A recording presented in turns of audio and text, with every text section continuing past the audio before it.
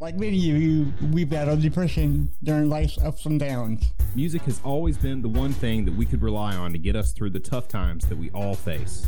Follow us on our journey as we discuss the healing power of music, Interview bands, break down genres, review band biographies, and more. This is the When Words Fail Music Speaks podcast with Blake Mosley and James Cox. Hey everybody, welcome to the When Words Fail Music Speaks podcast, where we fight depression with the power of, that's right, music. I am a professional handicapped host, and apparently the bat out of hell, James Cox. And no, I'm not the voice of Scooter from the Muppets. But if you open up like a picture of Scooter from the Muppets and compare it to this face, I look just like him. Just I like can see him. it. Yeah, I know. Yeah. Yeah. Well, for sure, you are the bat out of hell, James Cox. Yeah. But we're off to a great start. Yeah. I am commonly referred to as the loudest guy in the room, but only when I'm playing the drums. I am your endless source of useless music knowledge. My name is Blake Mosley. You can call me Brosley. And I would do anything for love. But not that. But I won't do that. You won't do that. And we'll talk about that later. Well, Talk about that later. Yeah, talk about that. Allie asked me what it is that I wouldn't do. Because not many people know what that means. So yes. We will. Some people think they know. Do they? Do they really? Some people like to speculate. Well, it has been dirty. It has been confirmed by the man we were going to talk about today. But okay, all right. Before we got on, I told you I had two things to talk to you about today. I want to get your thoughts. Yes. Okay. Someone I'm sure you know about this that's been on Facebook and not Netflix. Oh, geez, right. But it might be on Netflix. Yeah. So Neil Young has said, "Yo, take off Joe Rogan's podcast," which makes it makes. I mean, they paid him like $100 million for his exclusivity there. Yeah, he said, he got a good chunk of change from Spotify to go exclusive with them. Yeah, so he said take him off because I don't like his COVID talks, or delete my whole catalog from your platform. And so I decided delete your podcast. I mean your catalog. So here's what so I'm not really down with it on my end because I really don't care about this, but it involves music and we talk about music, right? We're gonna talk about it. So I love Neil Young's music, especially the Heart of Gold song and Rockin' in the Free World. Rockin' in the Free World gonna be iconic for years and years. To this day, it's still iconic, right? Sure. Heart of Gold has been covered by BLS, Black Label Songs. That's probably my favorite cover song of all time, Yeah. But I just want to know what your take is this. What do you know about it, and can you explain it to me and our listeners about for people who don't really, follow up on the news right now? I'll tell you this. Probably my explanation of this whole thing isn't going to be any better than mine, than yours, to be honest. Okay. And I'll tell you, it's because of this. For one thing, I don't watch the news. I don't keep up with the news very often, and I think I'm a happier person for that. Yeah, and I'm right there with you. I don't watch the news. I just watch Netflix, Hulu, Disney Plus, and Peacock TV. Yeah. And that's, just, I try to stay away from it as much as possible, especially with all the COVID stuff that's been happening for the past 2 years now. I stay out of that. There was a lot of political crap going on during the elections that I just don't care to. First off, I know my opinion doesn't matter in the first place, so why am I going to express it? And you know what I mean? Like when it comes to that kind of stuff, no one cares. Once everybody has it made up in their minds how they feel about it, you're not going to be able to change their minds. So what's the point of me even telling you? So I stay out of that kind of stuff. Right. So I heard that Neil Young basically gave Spotify an ultimatum and was like, either I go or Joe Rogan goes. And I can tell you this, Spotify was like, Joe Rogan's podcast is one of the most popular podcasts in the entire world, and he is exclusively on our site. No, we're not going to give him up. I think we'll be okay without Neil Young's music. So that's where we landed with it. I'll be honest with you. I can't name you a single Neil Young song. Really? Okay. I have never really listened to Neil Young. I have been aware of who Neil Young is this entire time. I used to commonly get Neil Young and Neil Diamond mixed up all the time. But I'll tell you, I think part of why I don't really care, I shouldn't even say I don't care for his music, because I've never really listened to it. Yeah. Other than like, Crosby, Stills, and Nash and Young. Yeah, like that. That's all I can really name you. Yeah. But in Sweet Home Alabama, there's the line, Southern man. I hope Neil Young will remember yeah. that a Southern man don't need him around anyhow. Right. And that's what I was going to say to you. Yeah. In the back of my mind, it was like I was trained as a kid growing up in the South, even though I'm not from Alabama, that a Southern man don't need Neil Young around anyhow.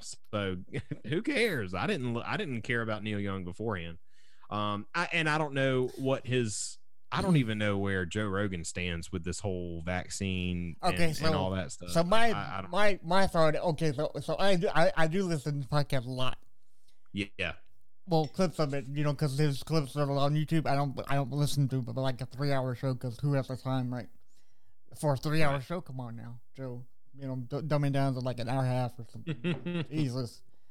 Yeah. But I think Joe thinks that everybody should think for themselves before they go in and get this vaccine, because so for some people it's bad, and some people it's good. Because I was talking to a new hire at back, and the guy was in the military, and he said one of his buddies, was female, took the vaccine, and she developed a stutter because of it, and the military let her go for taking the vaccine. So you never know. I mean, for some people it worked. For me, I got no symptoms. I'm still here alive. Talking music with you.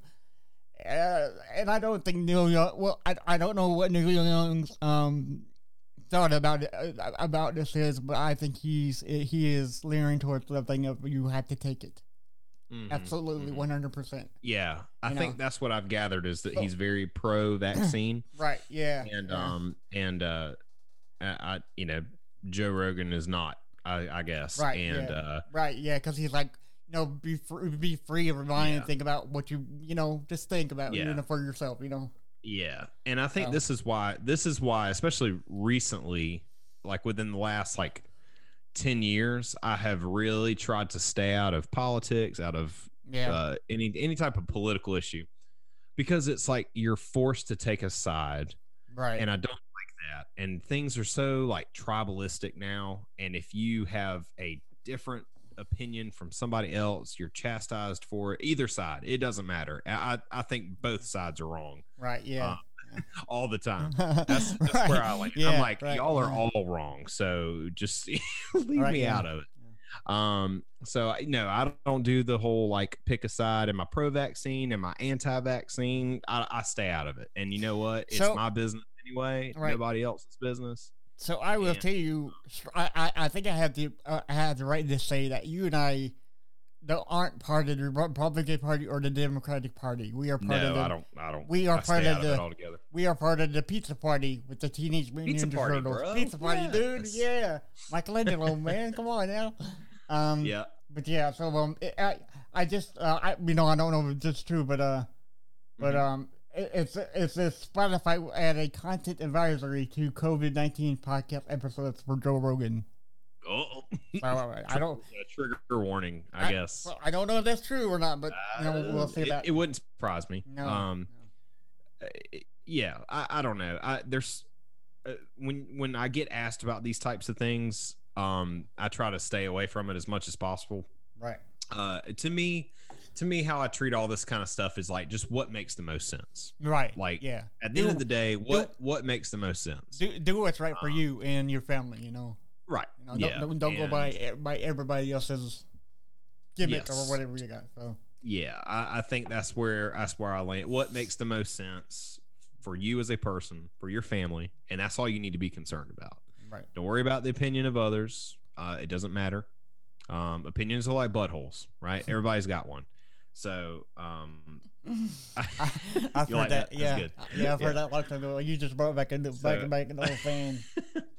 But yeah, so that's kind of what I think about that whole deal. I know that's been hot in the news, and I'm sure there's some people who listen to this that are big Neil Young fans that are probably screaming at whatever device they're listening to this on, and they're like, Blake can't name you a single song. You've never heard of Heart of Gold. I even looked up, because when I heard all this, it's like the first time I've ever searched for Neil Young on Spotify. So I pulled it up because I was just to see if it was true. And when I checked, it was still on there. So I don't know, that was a few days ago. So I don't know if it's all been taken down now. Have no fear, fans of Neil Young, because he's still on Apple Music.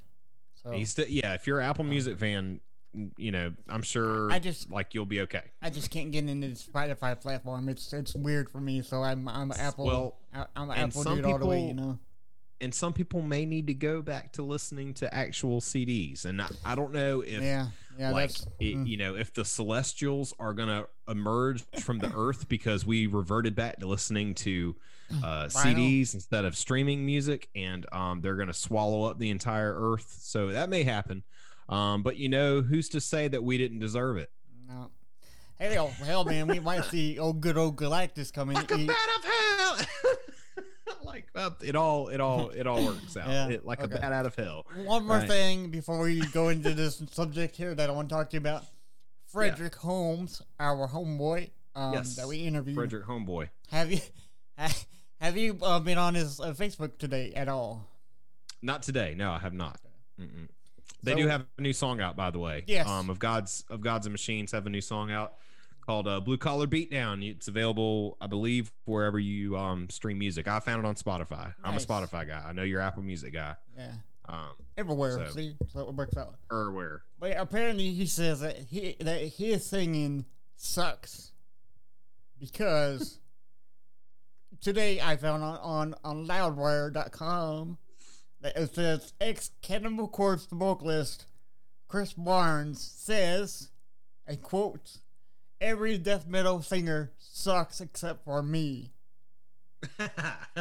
I'm like, what? Okay. Oh, his words. His words. I'm reading it right here. Yeah. I do. Okay. So well, I do have. He's not the. I'm sorry, Chris, but no. I love Corpse Grinder anyway. George is killing it. Oh yeah, Corpse Grinder's great. By the way, his song with Ice Nine Kills. Yes. Take Your Pick, man. That is like the best song on the new Ice Nine Kills album, the one with Corpse Grinder. It's great. Yeah. Based off of My Bloody Valentine, which is a great horror movie too. So. Right. Corpse Grinder has a new album out now called Corpse Grinder. He's appropriate. Right. This is like a side project from Cannibal. But he released it on February. Well, actually, not he's going to release it on February 25th of 2022. So make sure you grab that album for people who likes death metal. Like I mean, I'm not a really big fan like Fred is, but he's just going off and like you're not the best heavy metal death metal singer. I do like I do like Corpse Grinder though. Corpse Grinder is very good. Yeah, but he seems like a really nice guy too. Like he looks like he would be a very sweet person to meet and have a conversation with. Yeah. So I would love to go see Cannibal Corpse in concert one day and maybe do a meet and greet with Mr. Corpse Grinder. I'm sure he's a nice guy. Oh yeah, he's fantastic. He's got a gigantic neck. Yes, huge neck like Corey Taylor. Yes. They're both called Nick or something, right? But yeah, they've got like the huge necks. all those years of not just headbanging, the whirlwind. Windmill. That's the thing that gets your neck all the huge windmill right there. But one more thing about the Chris Barnes is he got called out by Jimmy Jesta of Hatebreed, and Jesta said, "Come on, man, my podcast. I'm going to discuss why you think you're why you said you are the best vocalist ever." And he's like, "No, man, I'm not gonna." I'm like, "Okay, well, now I can't even follow it up." Yeah, so who knows, you know? And he doesn't do interviews because I contacted him on what's that thing where you get to send videos to your friends? Cameo. Cameo, yes. I contacted him on Cameo, and he's like, "Nah, bro, I don't do interviews." I'm like, okay. Well, aren't you just a lot of fun? Yes. I'm sure you're just a blast to have at Christmas parties. Right. So I don't know. So okay. So who are we going to discuss today on this awesome podcast? I am a really big fan of Meatloaf, and I don't mean just the dish. I mean the actual singer. And I love Meatloaf. The Meatloaf sandwich at Brewbaker's, another plug for Brewbaker's this week. They have a meatloaf sandwich. Now, this is something that came out before Mr. Loaf passed away. And so this was not a promotional thing by them. This is something they started doing weeks ago, probably a month ago at least at this point. So, but how appropriate that they have a meatloaf sandwich after the passing of Meatloaf. What a great, not only a musician and a great vocalist, a wonderful actor. James, have you ever seen any of the movies that Meatloaf is in? I've seen Pick of Destiny. Yes. Okay. I love him in Pick of Destiny. Yeah, he played the Christian father, father figure, and that's and I think that's the opposite for Meatloaf, because he's a rock and roll, and yet he plays the Christian father. Well, he was raised in church, and he went to so like he took on that persona. So for those of you who don't know, Jack Black, a lot of people know who Jack Black is. He's a huge heavy metal fan. Yeah. He has a band with a guy named Kyle Gass. They're called Tenacious D. They're a comedy metal group, and they put out a movie one time called Tenacious D and the Pick of Destiny. And it tells the story of the fictional story of how Jack Black and Kyle Gass met up and started this band. And in the opening sequence, it's a song called Kickapoo. If you ever want to check it out, that's the song that features Meatloaf and Dio. Dio's in that song too. So R.I.P. to both of those legends. But and Meatloaf plays Jack Black's dad, and him being raised in a very religious household, and Jack Black has posters of Dio on the wall, and Meatloaf comes in and he's ripping them off, and he's like, "You're gonna go to church and you're gonna all this stuff." Okay, so he was raised that way. So the most cold lyric that he did sing in that movie. What's that? He says in the song, Your brother is 10 times better than you. Jesus loves him more." I was like, "Oh no!" That's right. Oh. Burn. So Jack Black had to get out of town and form his own heavy metal band. Jesus loves him more. Yeah, I remember that. That's cold, brother. I love Fight Club. Fight Club is a wonderful, wonderful movie. With Jared Leto of another singer, singer of 30 Seconds to Mars. He's also in that. Yes. But Fight Club has Meatloaf in it, and it's great. His name was Paul. Is it Robert Paulson? Yes. Yeah. And not can we say the name on this show? What name? Not his nickname. Not his nickname in Fight Club. I don't. Sure. I mean, you can say it. Bitch tits. That's what they call him. Oh yeah, I forgot about that. That's what they called him. I totally forgot about that, man. Yeah. Because he had some kind of some medical issue that he had, and it made it look like he had breasts, and that's what everybody called him. And I was like, "Oh, dude, that's so mean." I totally forgot about that, dude. I gotta watch that movie now. Oh, it's so good. So great. Yeah, I love Fight Club.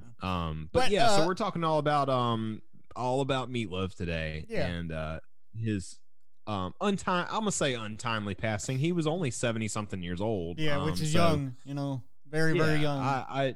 I hate it. And and we're not gonna get into we started the show off with some discussions of that the vaccine, and we're not going to get into what his beliefs were as far as that goes, but he did pass away of COVID complications. But we're going to take the time to remember like who Meatloaf was and all he accomplished.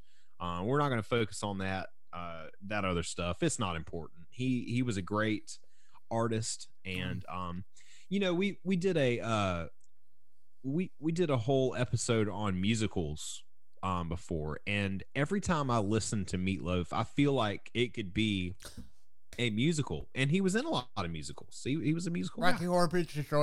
I just remember that Rocky movie. Horror Picture Show. Yep, he was in that too. That's I want to say that's a musical too, isn't it? Yes, it is. Mm-hmm. And he played Eddie, the motorcycle guy. Yes, and he was on Broadway. Yes, multiple times. So, right. And we'll get into that. Yeah, but So why don't we kick it off, and we'll dive into the life and career of the now deceased Meatloaf, and celebrate him today. Yes. So Michael Lee Aday, born Marvin Lee Aday, known professionally as Meatloaf, was an American singer and actor. He was noted for his powerful, wide-ranging voice and theatrical live shows. He is on the list of best-selling musical artists. His Bat Out of Hell trilogy, Bat Out of Hell 1, Bat Out of Hell 2, Back into Hell, and Bat Out of Hell 3, The Monster is Loose, has sold more than 65 million albums worldwide. The first album stayed on the charts for over 9 years, still sells an estimated 200,000 copies annually, still to this day, and it's on the list of best-selling albums of all time. After the commercial success of Bat Out of Hell and Bat Out of Hell 2, Back into Hell, and earning a Grammy Award for Best Solo Rock Vocal Performance for the song I'd Do Anything for Love, Meatloaf nevertheless experienced some difficulty establishing a steady career, that is, with the United States. The key to his success was his popularity in Europe. He was way more popular in Europe than he was in the U.S., especially in Great Britain and Ireland, with him receiving the 1994 Brit Award in the United Kingdom for Best Selling Album and Single. Meatloaf appeared in over 50 films. That's incredible. Yeah. And television shows, sometimes as himself or as a character resembling his stage personas. So his early stage work included dual roles in the original Broadway theater cast of the Rocky Horror Show, and he also appeared in the musical Hair, both on and off Broadway. And he sadly passed away this year, as we said before, from complications of COVID-19. Yeah. Wow. So let's talk about his early life. Little Loaf. Yeah, I've titled this section Little Loaf. Little Loaf. Not Meatloaf yet. He's Little Loaf, y'all. He's just a little loaf. Just a little loaf, y'all. Okay, so Marvin Lee Aday was born in Dallas, Texas on September 27, 1947. He's a Texas boy. Just like me. And there you go. The only child of Wilma Artie, a school teacher and a member of the Boy D.O. Do Girls Gospel Music Quartet. Did I say that right? Vodiodo. Vodiodo. Okay. Vo space D space O space do. Vodiodo. I guess. Vodiodo. Okay. Yeah. Oh well. Oh, okay. Yeah. So that quartet and Orvis Wesley Aday, a former police officer who went into business selling a homemade cough remedy with his wife and a friend under the name of the Griffin Grocery Company. Little Loaf stated in an interview that he was born. He was a bright red and stayed that way for days. I guess like right after he was born. Yeah. And that his father said that he looked like 9 pounds of ground chuck. Well, that's okay. That's nice. Yeah, thanks, Dad. Right. And he convinced hospital staff to put under the name Meat on his crib. Wow. Come on. Wow. So that's where Meat. Okay, so Little Loaf was Little Loaf, really. After the ground chuck. Thanks, Dad. That's such a jerk. He was later called ML in references to his initials, but when his weight increased, his 7th grade classmates referred to him as Meatloaf in commemoration to his 5 foot 2 inch 240-pound stature. Oof, man, big fella. Man, that's mean. Kids are mean, but you know what? He got the last laugh. There you go. I mean, he sold all them records, yeah. So. Yep. He also attributed the nickname to an incident where, after he stepped on a football coach's foot, the coach yelled, "Get off my foot, you hunk of meatloaf!" That'll do it. So he was born to be Meatloaf because his dad said he was ground. His dad said it looks like a ground up truck, right? So he's Meatloaf, and the kids made fun of him, called him Meatloaf. I mean, he was destined to be Meatloaf, right? I feel for him. I was picked on for my weight when I was a kid, but I didn't turn out as quite as successful. I would have taken it though. Yeah. I'd take getting called you hunk of meatloaf. You hunk of meatloaf. Yeah. His father was an alcoholic though, who went on drinking binges for days at a time, which started when he was medically discharged from the U.S. Army during World War II after being wounded by fragments from a mortar shell. Oh, shit. Yeah, that's rough. Yeah. Meatloaf often accompanied his mother in driving to the bars in Dallas to look for his father, and often stayed with his grandma. He attended church and Bible study every Sunday. So he was a good boy. Yeah. Yeah. He was a very, his family, were still devout Christians. So, right.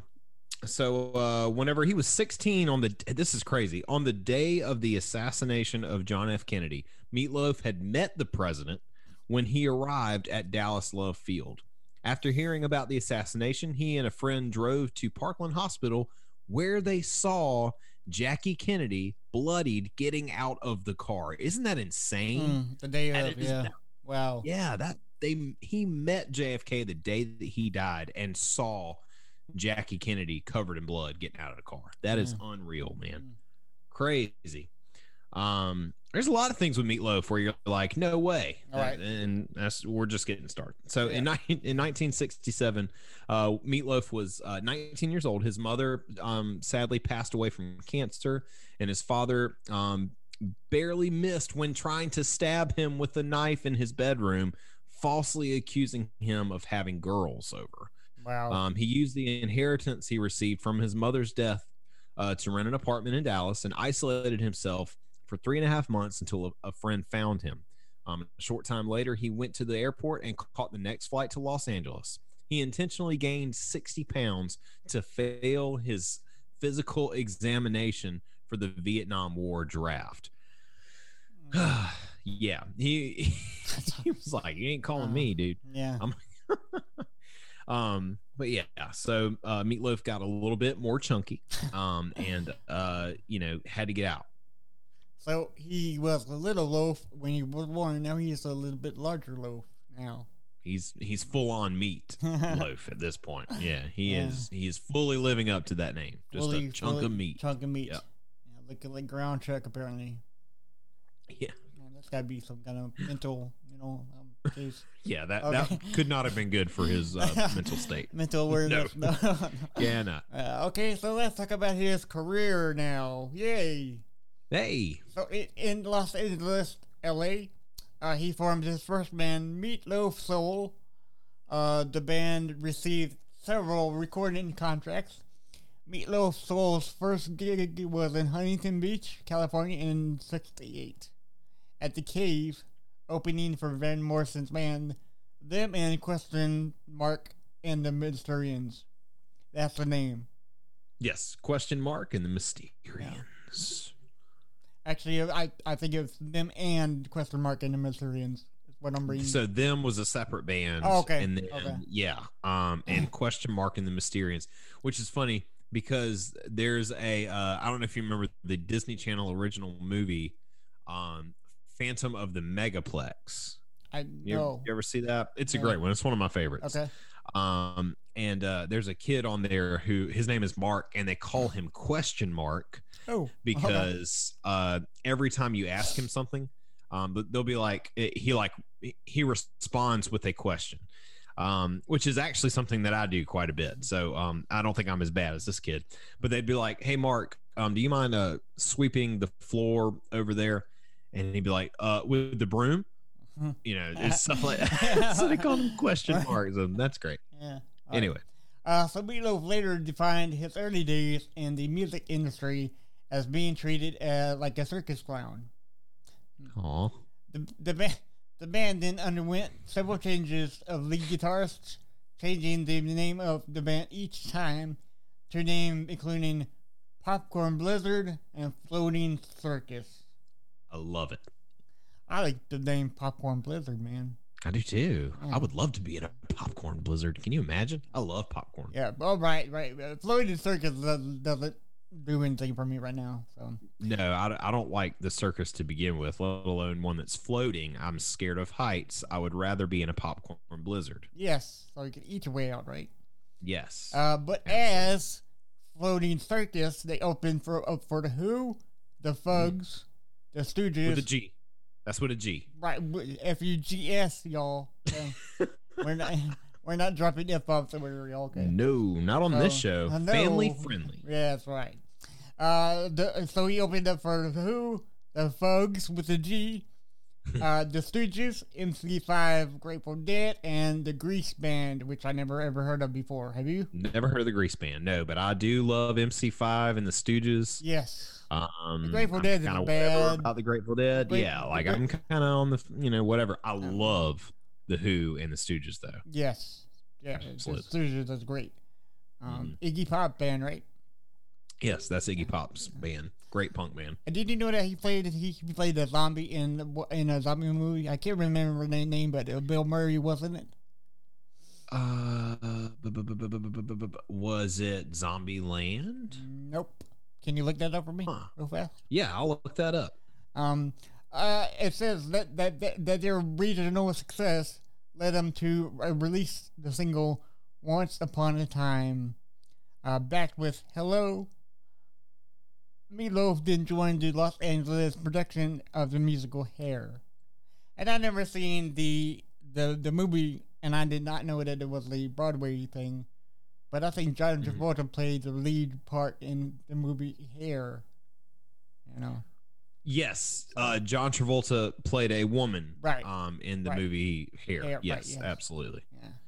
Yeah. The zombie movie of which you were speaking of is called The Dead Don't Die. It's a horror comedy. Yes. And I need to check this out because it's got a star-studded cast. Including Bill Murray. Yep. Adam Driver. I love Adam Driver. Kylo Ren. All the way. Gotta do it. Tilda Swinton. She was the White Witch in Chronicles of Narnia, and she also plays the Ancient One in Doctor Strange. Okay. Steve Buscemi is in that. Selena Gomez. Yeah. What? Danny Glover. Oh my God, I gotta watch this movie. And Iggy Pop as one of the zombies. That's fun. So that's a lot of fun. Yeah, that is a fun movie. Yeah, very good movie too. So, yeah, I'll have to save that for which I watch horror movies anytime anyway. But that's definitely a Halloween movie that'll have to be added. So, so with the publicity generated from Hair, Meatloaf accepted an invitation by Motown in Detroit to record only the vocals with fellow Hair performer Sean Stoney Murphy. On an album of songs written and selected by the Motown production team. The album, titled Stoney and Meatloaf, with Meatloaf spelled as one word, which it is not supposed to be spelled. It is supposed to be two separate words. Was released in September of 1971 and included the single "What You See Is What You Get." Reached number 36 on the best-selling soul singles chart and number 71 on the Billboard Hot 100 chart.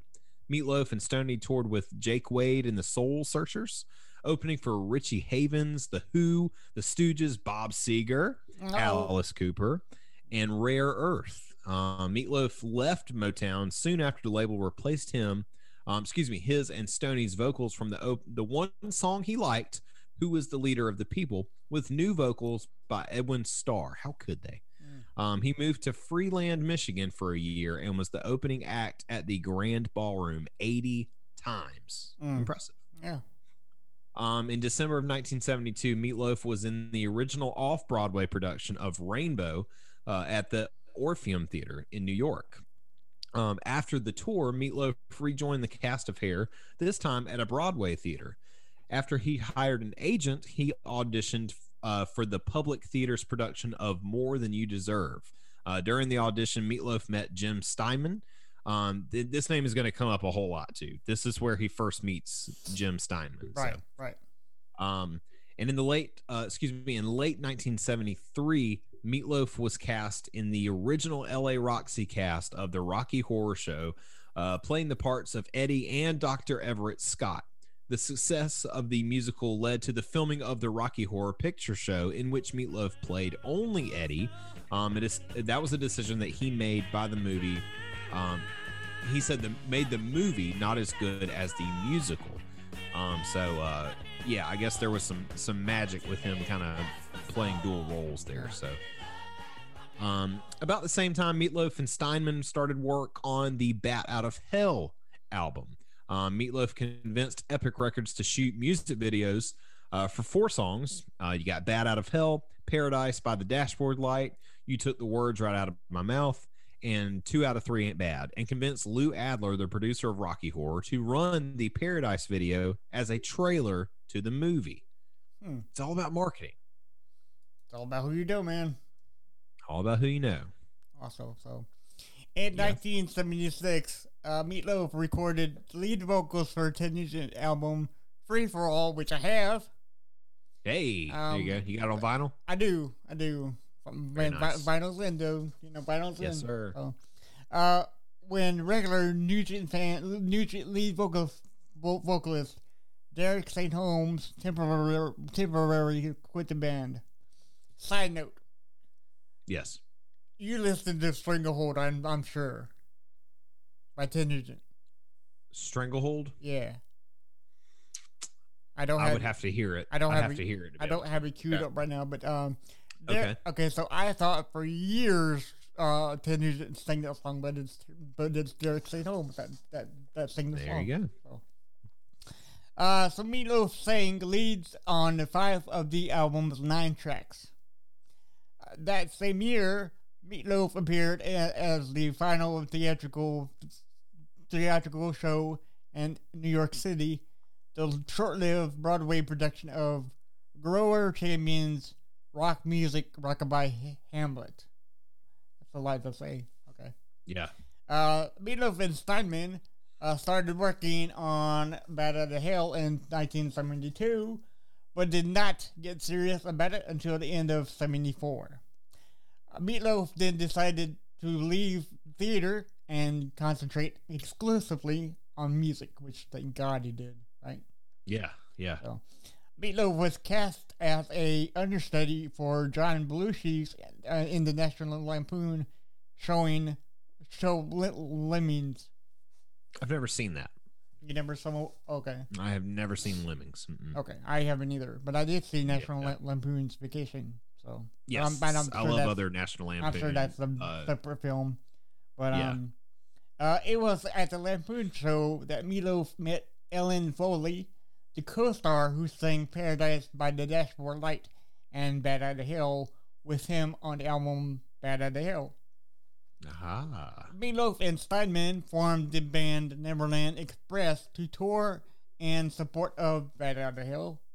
The big tour right there. The first gig was the opening up for Cheap Trick in Chicago. Man, what a great band open for, you know.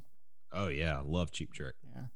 Meatloaf gained national exposure as a musical guest on Saturday Night on SNL Saturday Night Live on March 25th, 1978. In 1978, Meatloaf then jumped off the stage in Ottawa, Ontario, Canada, breaking his leg. Oh. He performed his tour performing in a wheelchair, which is great because yes, I know that Dave Grohl did the same thing a while back, and he had a throne built around guitar throne built for him, and so did Axl Rose. So it always says a lot to fans that when they could have called up the rest of the tour, but he's like, no man, I'm gonna wing it and see what happens. Yeah. As much as I hate to hear about anyone getting injured in such a way, like there's times like that stand, different instances that stand out to me. Meatloaf performing in a wheelchair, which is hard because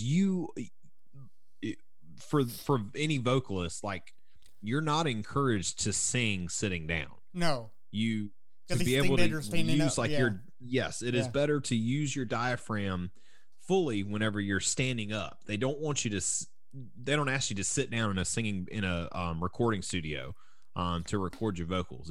You're not going to get the same effect. You stand so that way you use your diaphragm stuff. So that's impressive, first off. And I think about when James Hetfield got burned on stage by the pyrotechnics going wrong. And he couldn't play guitar, so they brought someone else in, but he still went out there wrapped up and sang vocals. I think they brought his guitar tech. His guitar tech, came up there and played. And I think about when Travis Barker broke his arm. It wasn't Blink-182 had not reformed yet. This is whenever he was doing Plus 44 with Mark Hoppus. And they had just released the album. Travis Barker broke his arm, and it was his right arm too. So he's a right-handed drummer. So or no, it was his left arm. It was his left arm because here's what he did. Did the symbol. He would which. It doesn't matter. It doesn't matter. He broke one of his arms. He broke one of his arms. He's a right-handed drummer, though. I'm a right-handed drummer as well. So I think it was his left arm. So he had his arm up in a cast, right? And he's playing. That's what it was. Okay, so he's playing with his dominant arm, which makes it easier. But this is his snare drum arm, right? So what he does is he has a custom pedal built that he can play with his foot that triggers his snare drum. So he had his arm up in a cast, right? And he just is playing along, and he couldn't do some of the same stuff because I mean, he's got that going on, but it was still impressive to see. And there is there's several live videos of him doing that. I'll have to send them to you. But there's one where they did an acoustic performance while his arm was broken. Ooh. And just the things he was still able to do with I think he played on like a chair and some drumsticks or something like that. And it was just insane. I'll have to send that to you. But yeah, I love whenever someone can do something like that. Right. Even when they're injured and the show must go on. Absolutely. So I have rambled for that way too much. Sorry. That's fine. But so Bat Out of Hell has sold an estimated 43 million copies globally, including 15 million in the United States, making it one of the best-selling albums of all time. In the United Kingdom alone, its 2.1 million sales put it in the 38th place, despite peaking at number 9 and spending only 2 weeks in the top 10 in 1981. It has now spent 485 weeks on the UK albums chart as of May of 2015. So it's gone up from them, I'm sure. Yeah. A figure bettered only by Rumors, by Fleetwood Mac, the album Rumors by Fleetwood Mac, with 487 weeks. So it only had 2 weeks more. So that is impressive. Yeah. In 1979, Steinman started to work on Bad for Good, the intended follow-up to 1977's Bat Out of Hell. During that time, a combination of touring, drugs, and exhaustion had caused Meatloaf to lose his voice. Yeah, I'm sure it did. Without a singer and pressured by the record company, Steinman decided that he should sing on Bad for Good himself and write a new album for Meatloaf. The result was Dead Ringer, which was released in September of 1981 after the release of Steinman's Bad for Good. Meatloaf then played the role of Travis Redfish in the movie Roadie until his singing voice returned. Steinman had written. Oh, by the way, Black Dog. That's another good movie. It's Patrick Swayze. And Meatloaf is in that as well. Black Dog. Nice. Check that out. Yeah.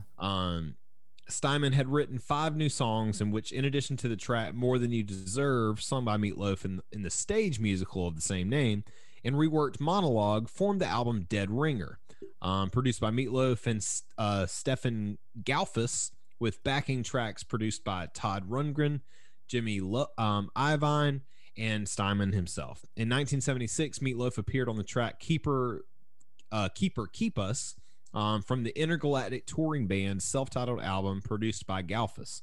The song Dead Ringer for Love, I love that song, was the pinnacle of the album and launched Meatloaf to even greater success after it reached number 5 in the United Kingdom and stayed in the UK singles chart for 19 weeks. Cher provided the lead of female vocals for the song. So yeah, I love that. I think Cher's got a great voice. We'll have to do an episode on Cher one day. Yeah. Oh yeah. And those two together, just two powerhouses, just going back and forth. What a great song. You know, that Wu-Tang album, but that hasn't been that's going to be released. Well, now I guess. Whenever we'll see. The police takes that out of she's on one of the songs that Wu-Tang did. No way. Yeah, that's cool. But we can't hear it because it's in like police lockup. It's in development hell. Yeah, right, right. So following a dispute with the former songwriter Jim Steinman, like we said, his name's gonna come up, y'all. You know, it's gonna come up a lot. Get ready. Meatloaf was contractually obligated, right? Obliged. I can't read today.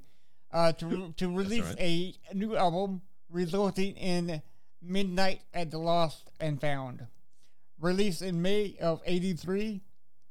So according to Meatloaf, Steinman had given the songs "Total Eclipse of the Heart" and "Making Love Out of Nothing" at all.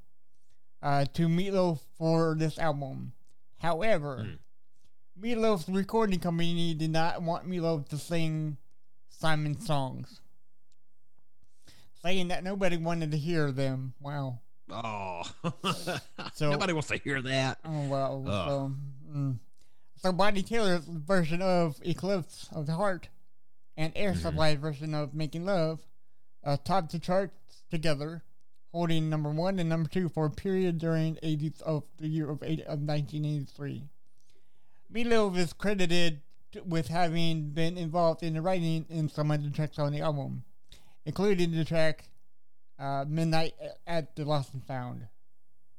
Yeah, that's crazy. I didn't know, because I love Total Eclipse of the Heart, and now, like, thinking back on it, like it could work as a Meatloaf song. It could. It's got that theatrical quality to it that and it was I think fits his voice. Yeah. Cool. Yeah, that's weird. So poor money management, as well as 45 lawsuits totaling $80 million, including ones from Steinman, resulted in Meatloaf filing for personal bankruptcy in 1983. That'll do it. The bankruptcy I declare bankruptcy. The bankruptcy resulted in Meatloaf losing the rights to his songs. That absolutely sucks. Although he received royalties for Bat Out of Hell in 1997. Can you imagine not being able to own the rights to your own music? It's kind of like when the Beatles bought Michael Jackson's. The other way around. When Michael Jackson bought the rights to the Beatles' music. Do you remember that? Yes. Oh, yeah. Crazy. And I think it was Paul that said, "Yeah, man, you can buy any kind of, because he kind of messed up with his own thing." He said you can buy. And Paul said to Michael, "You can buy any, anybody's music. And all right, man, I'll just buy yours. I'll just buy yours. That's what Michael did. So. Your songs are now my songs. That's right. In 1984, Meatloaf went to England, where he felt increasingly at home, to record the album Bad Attitude. It was released that same year. It features 2 songs by Steinman, both previously recorded, which were Nowhere Fast and Surf's Up. The American release on RCA Records was in April of 1985 and features a slightly different track list, as well as alternate mixes for some of the songs. The title track features a duet with The Who's lead singer, Roger Daltrey. Meatloaf worked with songwriter John Parr on his next album, Blind Before I Stop, which was released in 1986 by Arista Records.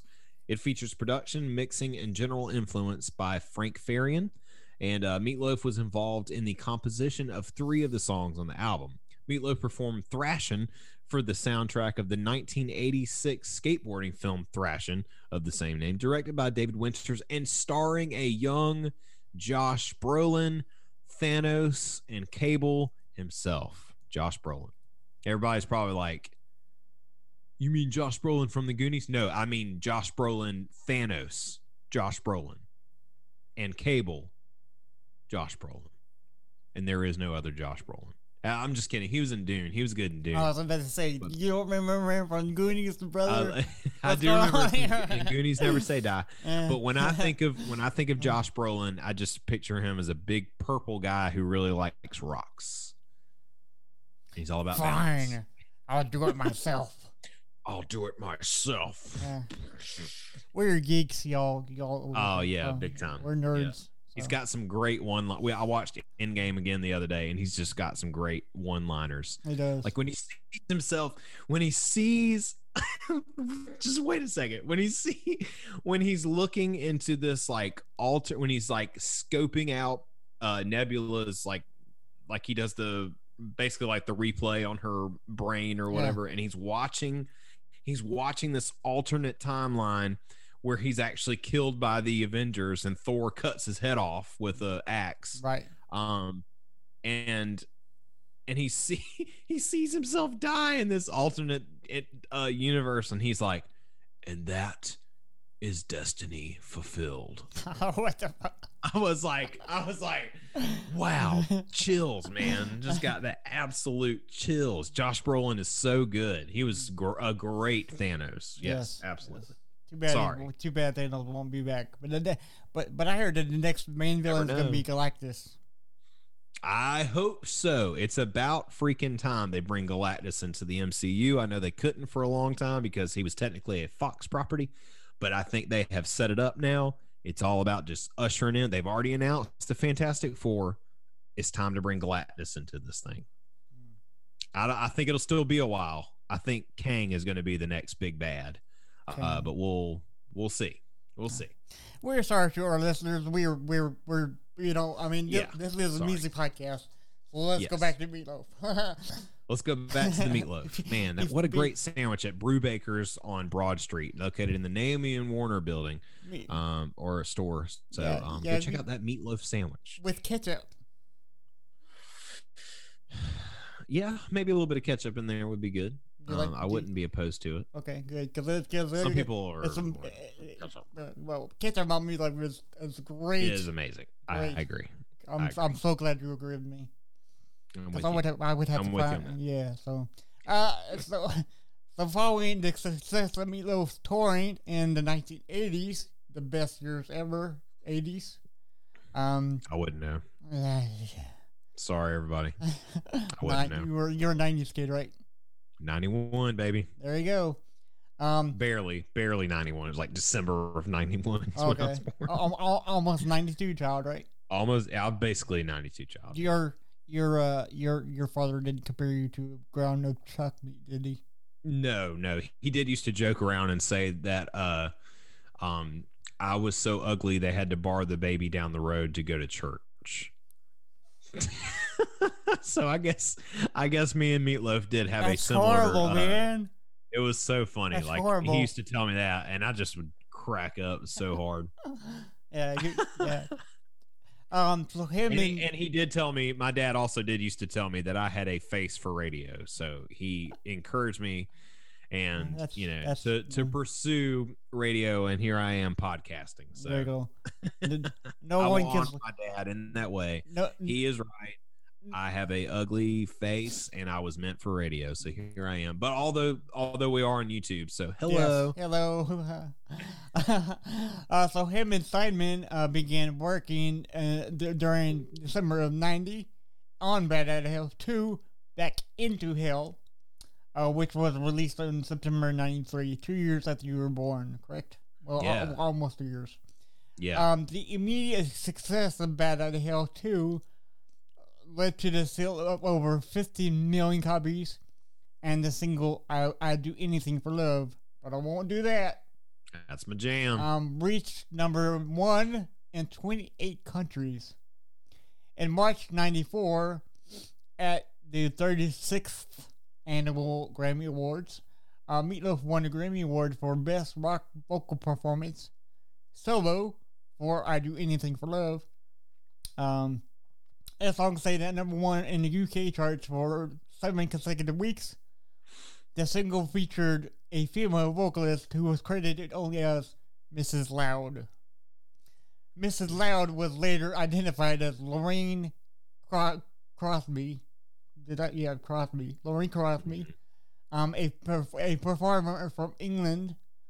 Meatloaf promoted the song with American vocalist Patty Russo, who performed lead female vocals on tour with him.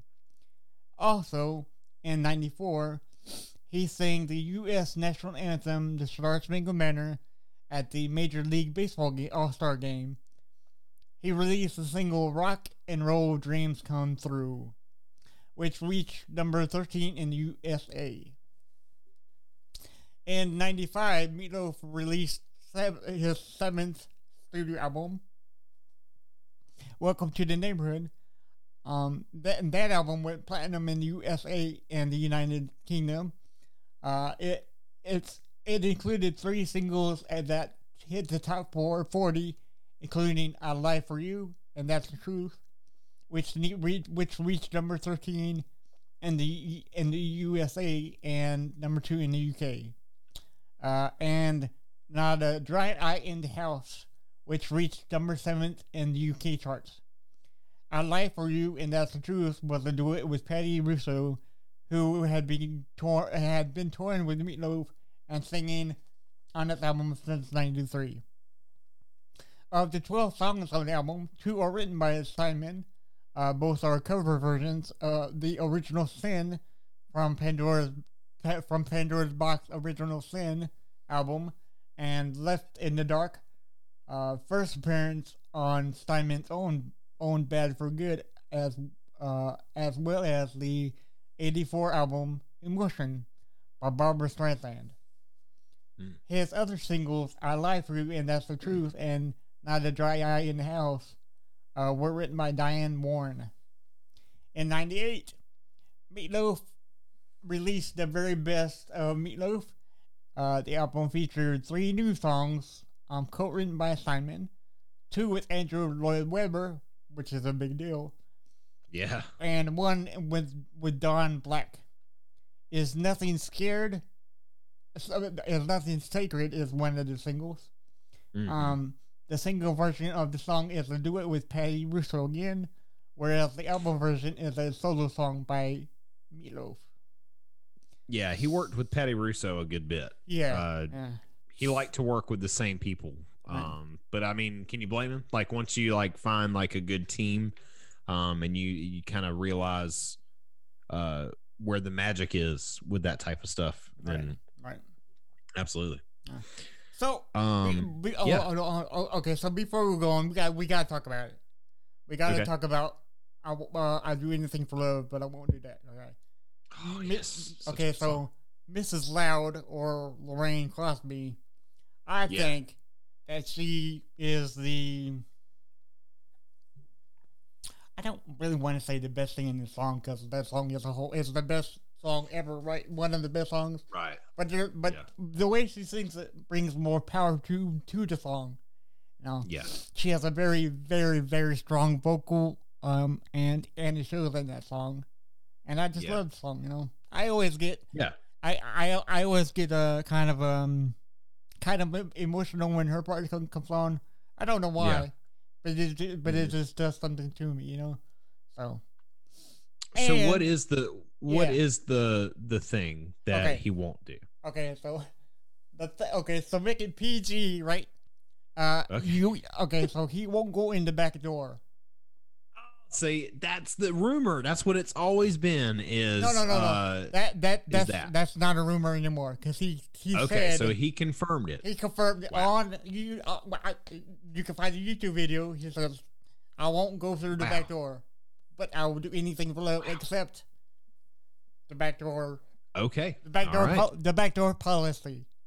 He won't do that. I gotcha. So, well, yeah. Confirmed. It's been confirmed. It is. Interesting. I tell you, I learn something new every day. There you go. Look it up on YouTube, ladies and gentlemen. Yeah, there you go. Yeah. So in 2003, Meatloaf released his album "Couldn't Have Said It Better." For only the third time in his career, Meatloaf released an album without any songs written by Steinman, not counting the live bonus tracks on special edition releases. Although Meatloaf claimed that "Couldn't Have Said It Better" was, quote, the most perfect album he did since Bat Out of Hell, it was not commercially successful. The album was a minor commercial success worldwide and reached number 4 on the UK album charts. Accompanied by a sellout world tour to promote the album and most of Meatloaf's best-selling singles. One such performance on his world tour was the 2003 NRL Grand Final in Sydney. There were many writers for the album, including Diane Warren and James Michael, who were both asked to contribute to his 2006 album, Bat Out of Hell 3, The Monster Is Loose.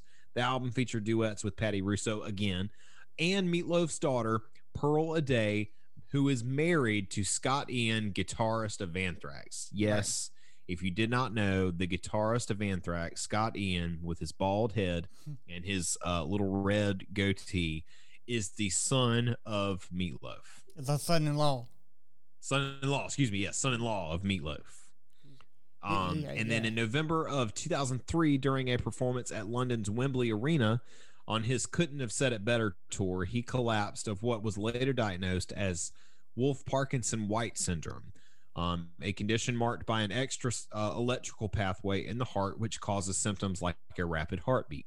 The following week, he underwent a surgical procedure intended to correct the problem. As a result, Meatloaf's insurance agency did not allow him to perform for any longer than 1 hour and 45 minutes. From February 20th to February 22nd in 2004, during an Australian tour, Meatloaf performed with the Melbourne Symphony Orchestra in a set of concerts recorded for the album Bat Out of Hell live with the Melbourne Symphony Orchestra. The performances included the Australian Boys Choir singing backup on I Couldn't Have Said It Better track, which was Testify. Meatloaf and Steinman had begun to work on the third installment of Bat Out of Hell when Steinman suffered a heart attack. According to Meatloaf, Steinman was too ill to work on such an intense project, while Steinman's manager said health was not an issue. So who knows? It kept going back and forth. Yeah. So okay. So I didn't know this, but he made a third Bat Out of Hell. What have I been, right? So the album Bat Out of Hell 3, The Monster Loose, was recorded on October 31st, or was released on October 31st. Yeah, happy Halloween. Halloween on 2006. Yep. You know. Okay, so so he released a that's a legit Halloween. You know, that sounds like a Halloween song. Yeah. Halloween. Very album. appropriate. Yeah, very appropriate for Halloween. But what did we get on Halloween of last year? Limp Bizkit Still Sucks. Thank you, thank you, ladies and gentlemen. Right? Jesus. So it was released on October 31st, 2006, and was produced by Desmond Child. Their first single from the album, It's All Coming Back to Me Now, featuring Marion Raven, was released on October 16th, 2006.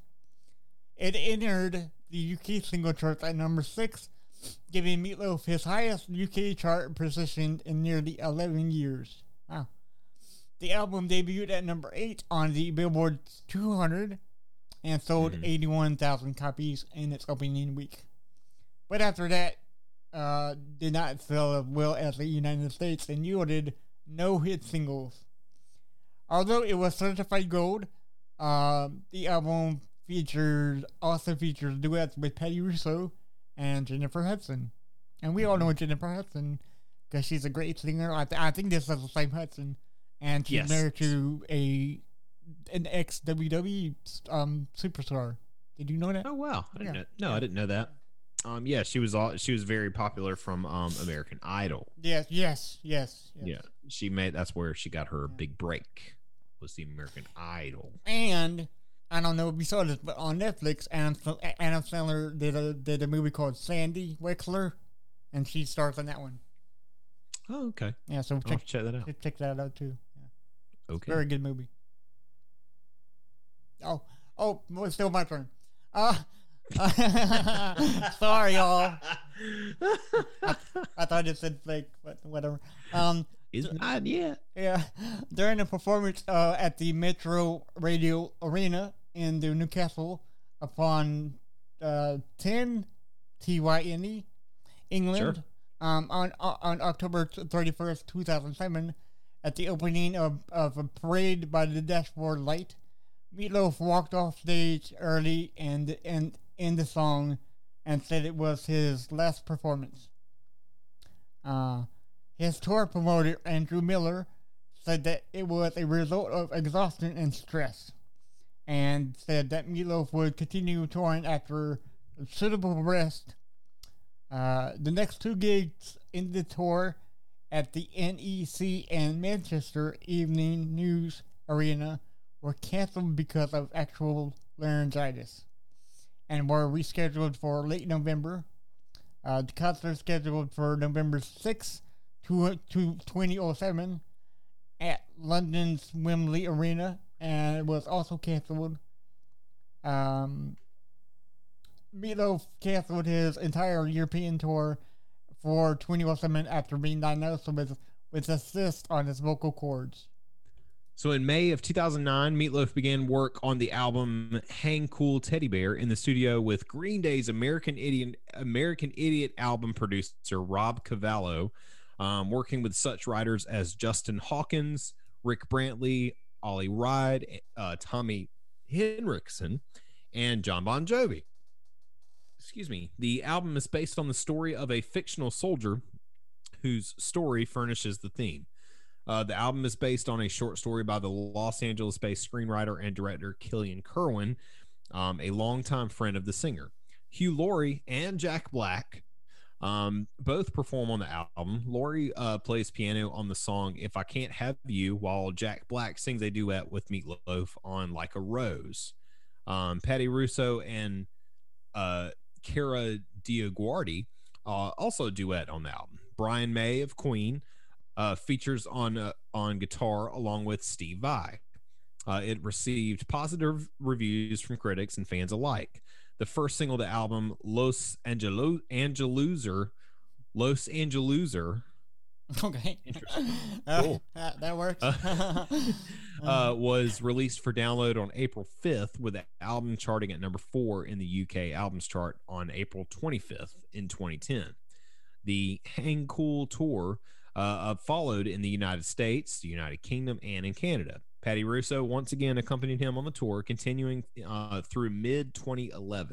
Nice. Still working together. Yeah. So, Hell in a Handbasket, released on October 2011 for Australia and New Zealand, and February 2012 for the rest of the world. Was recorded and produced by Paul Crook, Joe McKean. Okay, that's a cool name. Sure. Did the mix with input from Rob Cavallo. I would say that Joe McKean probably missed out on his calling. he probably should have been a pastry chef. I see what you did there. So much. Good. I'll see myself out. Okay. The album features songs called "All of Me," "Blue Sky," "The Giving Tree," "Mad Mad World." Not the song of Mad. There was another song called "Mad Mad World," right? It's a Mad World. That one. It's not that one. No, it's not that one. No. Not that one. No, it's a totally different. There is one. something about Mad World. Was that the Alice in Chains? No, it's a newcomer, I think. Well, not new anymore. Okay. Oh, there's a Tears for Fears song called Mad World. That might be what you're thinking about. No. I'll find it. I'll find out. But yeah. Mad World, and they do it with Patty Russo called "Our Love and Our Souls." At the 2011 AFL Grand Final, the pre-match entertainment was headlined by a 12-minute medley performed by Meatloaf. The performance was panned and the worst in 34 years of AFL Grand Final pre-game entertainment, and a multitude of online reviews by football fans and Australian sports commentators. Nah, what do they know about music anyway? Australians. Well, actually, do we have any listeners in Australia? Yeah. Well, oh, sorry. We're sorry. My bad. But my bad. But I don't. The worst though. I don't. Yeah, I don't think it was the worst. There's plenty of Super Bowl halftimes that are really bad. Yeah. So so I mean, if you watch U.S. football, then they'll understand what bad music is over here. Yeah. But where am I? Okay, so Meatloaf responded by calling online critics butt smellers. He showed them. You butt smeller. And he called AFL jerks. You jerks. Vowing to convince other artists not to play at the event ever. So he almost did a Neil Young, where he's trying to convince other people not to play and partake in some of that stuff. Yeah, but this is like I don't know what I'm trying to say. Butt smellers. This is justified. This is justified. Yeah, this is totally justified. What Neil Young's not doing is justification. That's the word, justified. Maybe Neil Young is a butt smeller. Maybe he's a jerk also. We don't know. He could be a jerk. He does seem like a jerk. Yeah. So. But then again, Joe Rogan looks like a butt. He looks like he actually likes to smell butts, like his own butt. He likes to smell his own butt. Rogan.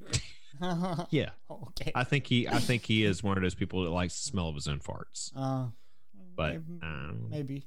What's wrong with that, right? Yeah. And well, I don't know, but I never did. So, TMI, y'all. Okay. So there's a great South Park bit on the whole people who love the smell of their own farts. Look it up. It's great. We swear we're professionals, y'all. Professionals, everybody. Yeah. Hey. Okay. Butt smeller. All right. So in 2011, Meatloaf planned to release a Christmas album called Hot Holidays, featuring Garth Brooks and Reba McEntire, two of the greatest country artists of all time. Yeah, that would have been great. But the album was never released. What? Man. The album that was. That's the album that got away. And maybe they'll take it out of the vault one day. Yeah, that would be nice. I would love to listen to that. I would love to listen to that. Yeah, that'd be great. Meatloaf with Reba? What? Oh, yeah. What?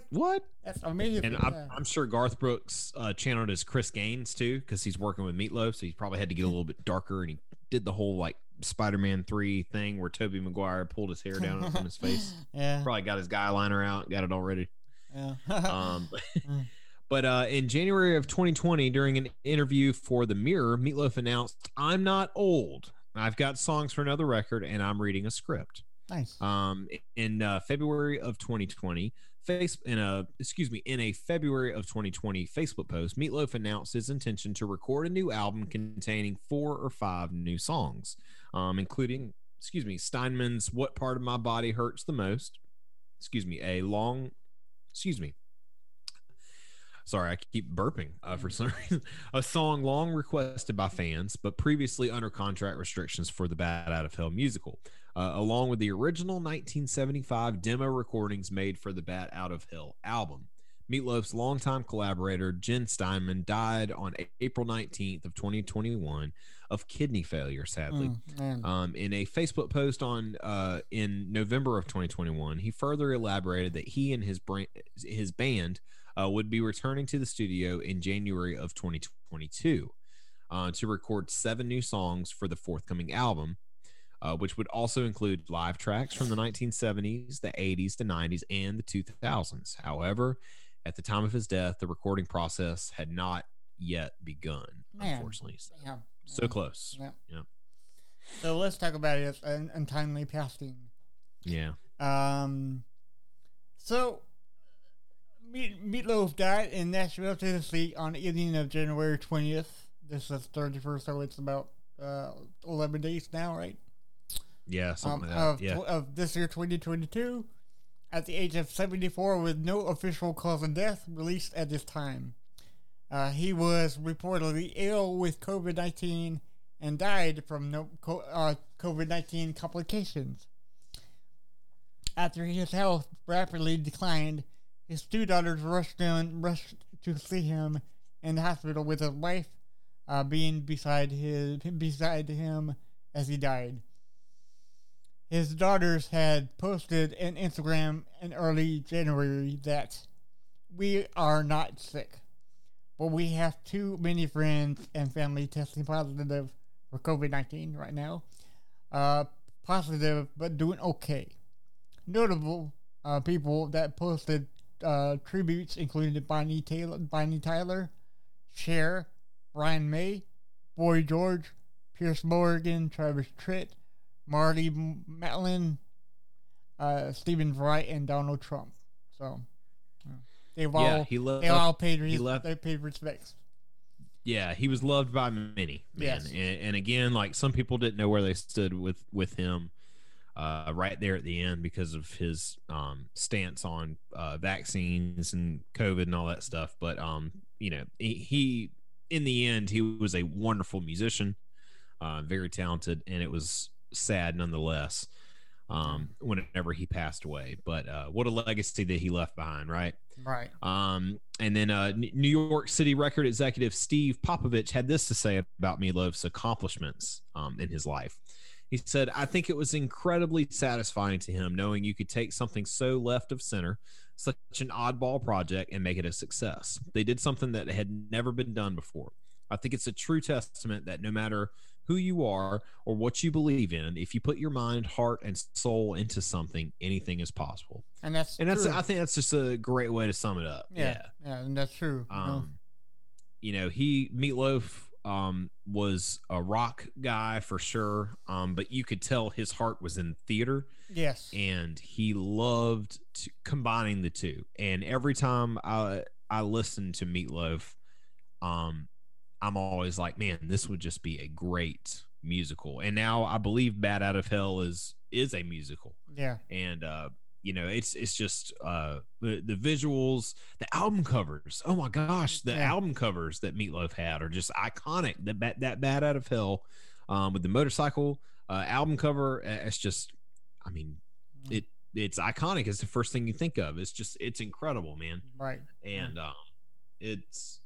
for him to be in the process of working on something new and then, passing away like that just makes it extra sad.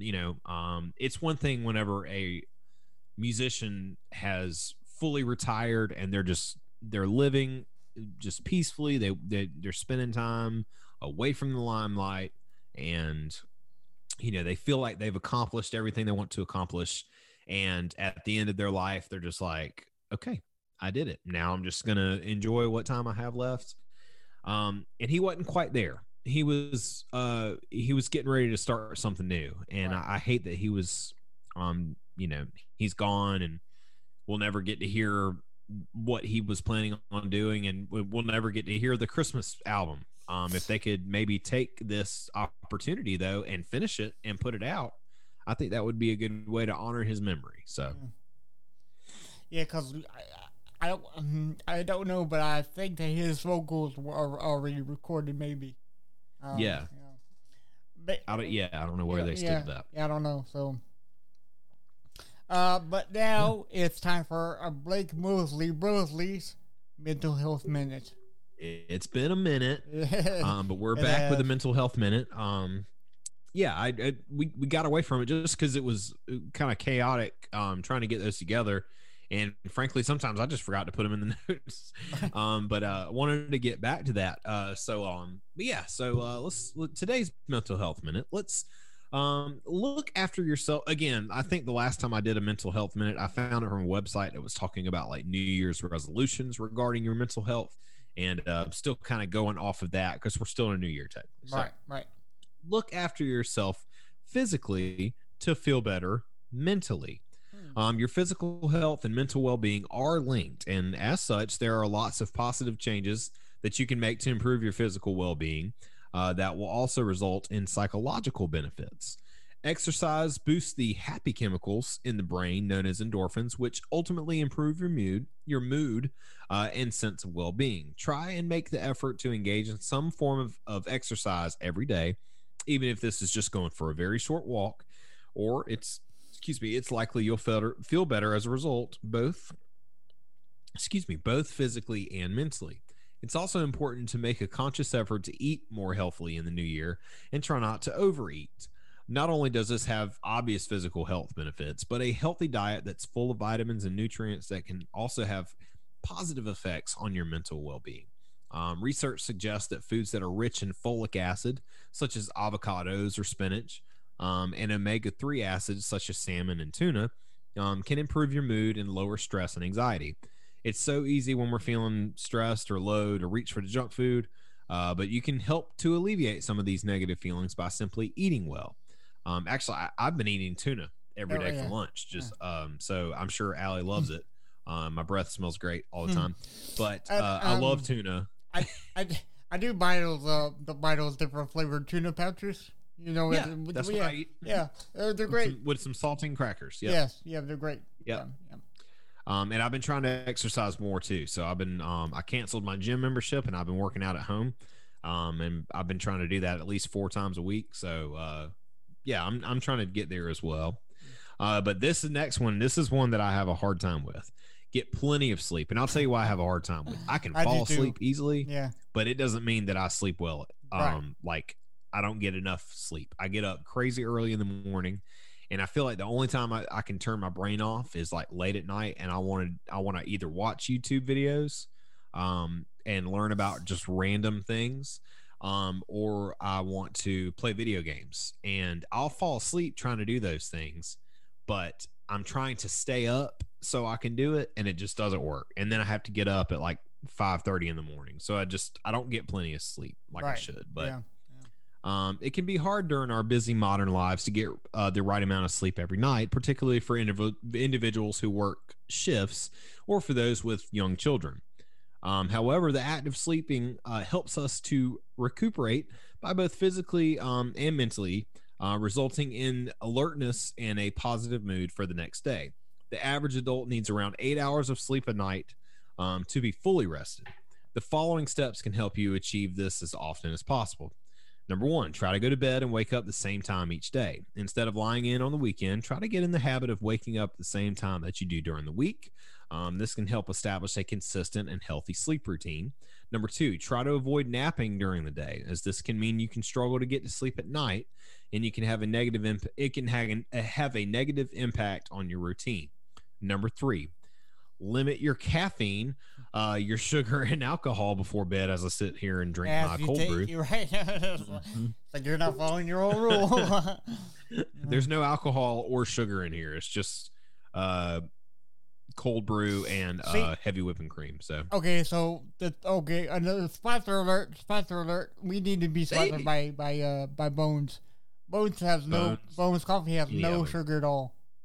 Yeah, no sugar. No sugar. So that if you're thinking about buying a coffee brand, Bones Coffee is the way to go, ladies and gentlemen. They're great. It's great. Absolutely. Yeah, try them out. But yeah, try to limit your caffeine, your sugar, and your alcohol before bed. These substances can make you feel anxious and jittery at night, and can prevent you from getting to sleep and staying asleep.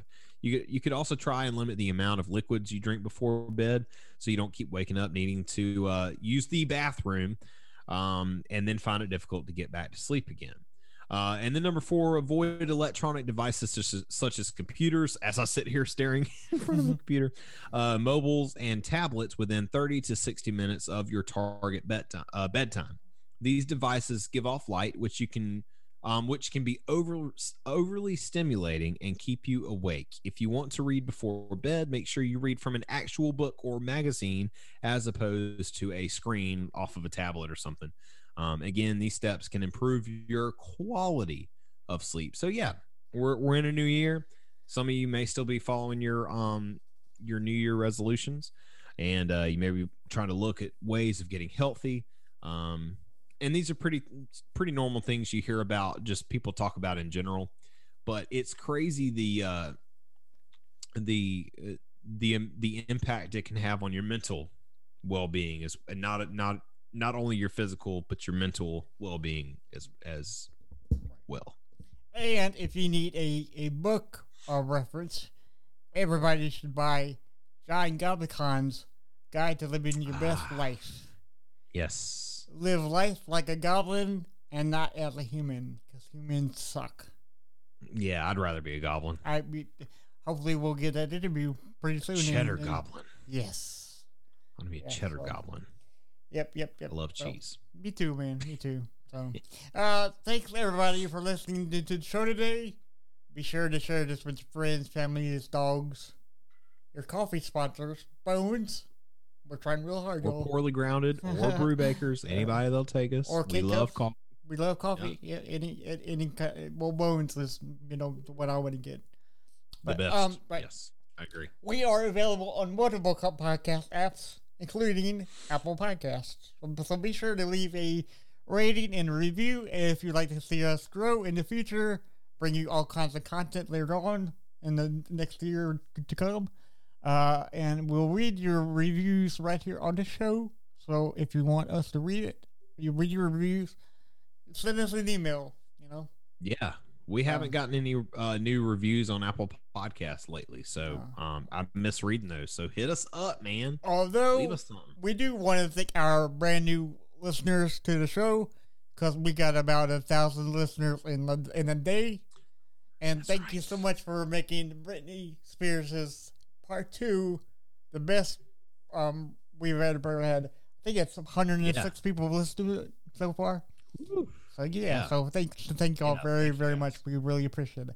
But the best way to stay up to date with this is by following our social medias, including but not limited to. I still remember that. You still got it. Yeah. On Instagram, When Words Fail Podcast, Facebook, WWFMS Podcast, Twitter at When Words Fail MS.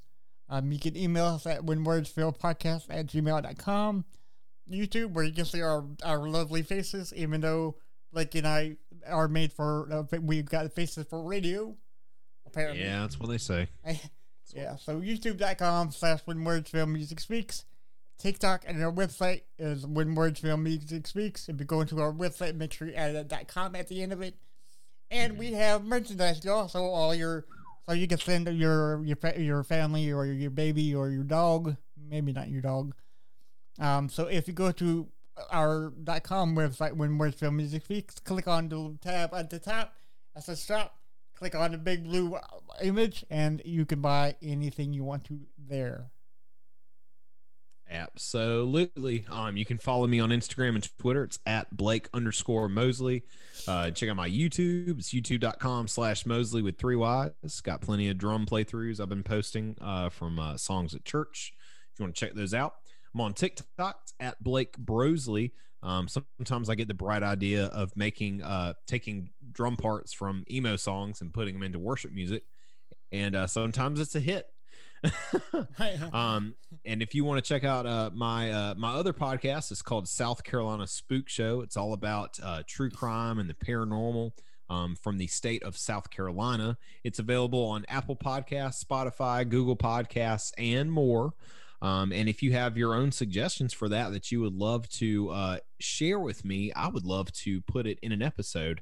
You can email me. It's scspookshow@gmail.com. And I just want to say thank you to everybody that has checked that out thus far. Nice. I really do appreciate it. Nice. It's fun to do. So we do not own any of the music that's used in this episode, and no copyright infringement is intended. Sources from this episode come from Wikipedia, Cleveland.com, and PriorityGroup.com. James, you ready to get up out of here? Yes, sir. You bad out of hell? I'm bad out of hell, but I do want to say that this episode was suggested by a friend of mine, Mark.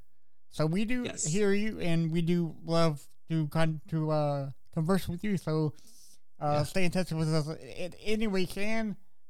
But until then, always remember, when words fail, music speaks. Bye, y'all.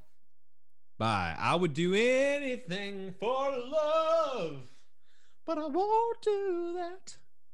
No, not in the back door. No.